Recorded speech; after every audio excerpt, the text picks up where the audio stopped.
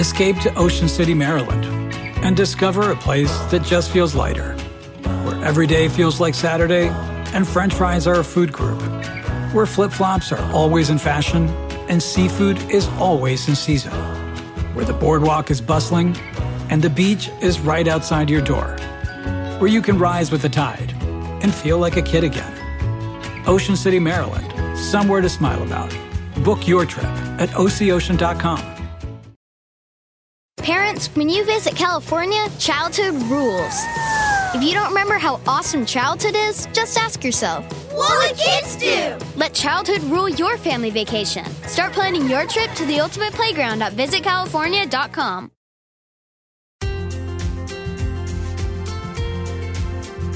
Hi, I'm Dr. Ellen Hendrickson, and you're listening to episode 12 of The Savvy Psychologist. I'll help you meet life's challenges with evidence-based research, a sympathetic ear, and zero judgment.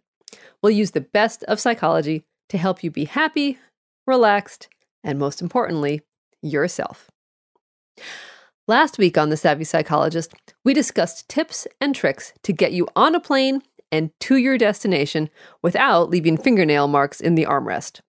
If you missed it, check out How to Overcome Your Fear of Flying Part 1 for more. This week, we'll tackle the reasons behind your flying fears, plus some more tips on how to manage them. Now, an in-flight panic attack can be triggered by thinking you're in danger, fear of having a panic attack itself, or even just out of the blue. And if you've actually experienced a panic attack on a plane, memories of those excruciating minutes are often enough to keep you grounded, or at least heavily sedated on your next flight. What you're afraid of is no longer flying, but of panic. Your fear really is of fear itself. So how does it start? So panic often flares from a spark in your own body, a racing heart, a tight throat, a feeling of lightheadedness. And if you're already leery of flying, you may be on the edge of your seat to begin with during a flight. Then a sensation like popping ears, a stomach drop due to turbulence, or feeling smothered in the recycled air can all contribute to catastrophic thoughts of losing control, dying, or simply being trapped in a metal tube for hours with hundreds of strangers. A surefire way to jumpstart a panic attack. Now, some of us are more attuned to bodily sensations than others. You probably know somebody who can't tell if she's hungry or has no idea how he got that bruise. On the flip side, you probably also know somebody straight out of The Princess and the Pea. This awareness of one's own body, or lack thereof, is called interoceptive awareness, which, unsurprisingly, is more sensitive in individuals prone to panic attacks. So a classic and easy way of measuring your own interoceptive awareness is to try to sense your own heartbeat. To try this, sit straight up without letting your back touch your chair, put your hands in your lap, and breathe normally.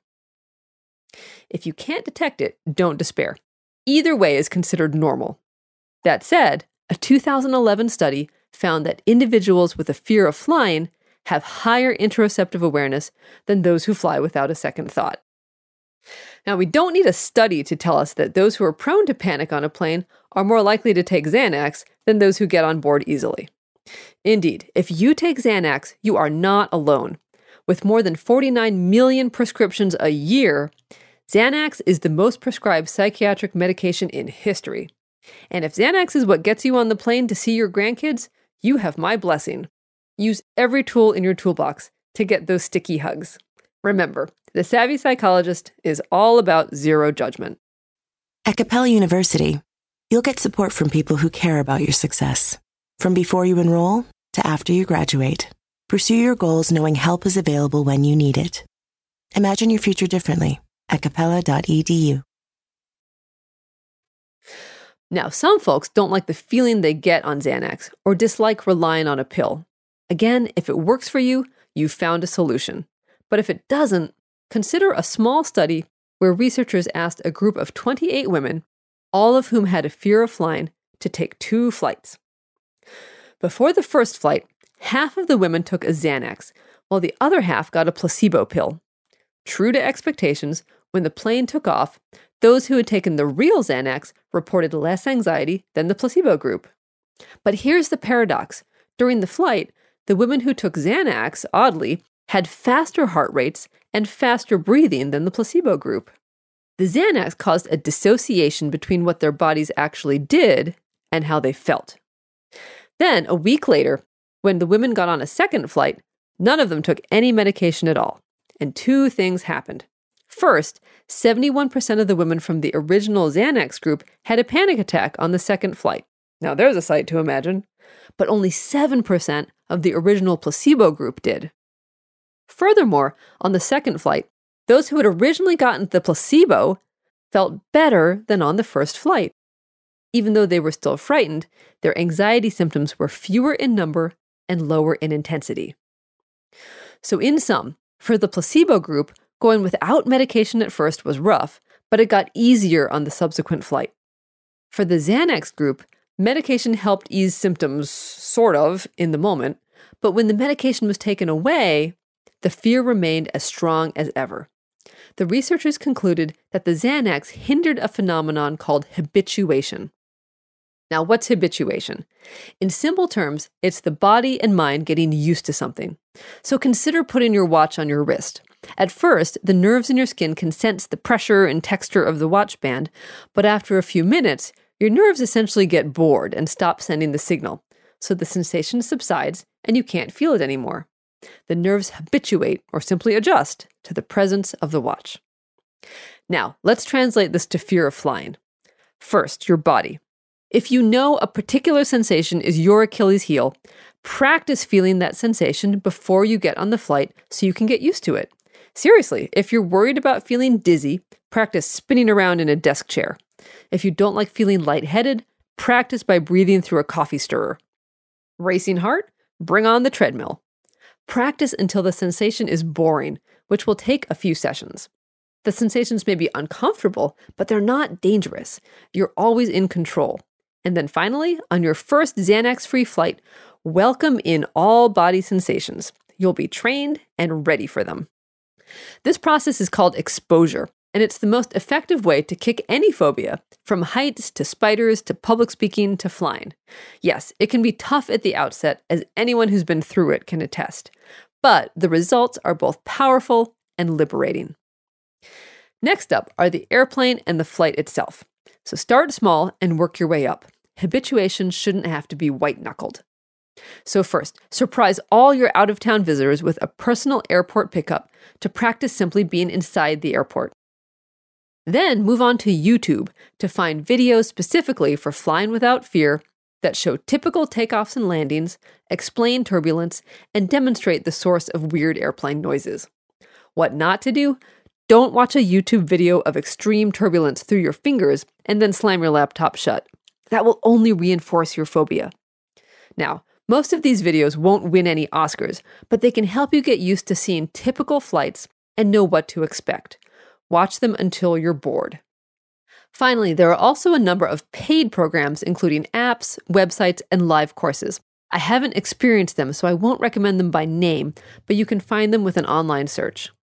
So in sum, practice your feared sensations, habituate your phobic brain, review the 5 tips from part 1 of this series, and you'll pass the test of your next flight with, you knew this was coming, flying colors. If The Savvy Psychologist is useful to you, please share the love by liking on Facebook, adding me to your Google Plus circles, or emailing a link to someone important in your life. Thanks for listening. I'm Dr. Ellen Hendrickson. That's all for this week. A transcript of the podcast and references for the studies I mention are always available on quickanddirtytips.com. And a final note. Remember that The Savvy Psychologist is strictly for informational purposes and does not substitute for psychiatric care or psychotherapy by a licensed professional. Any patient names have been changed and details altered to protect privacy. Thanks for listening, and see you next week for a happier, healthier mind.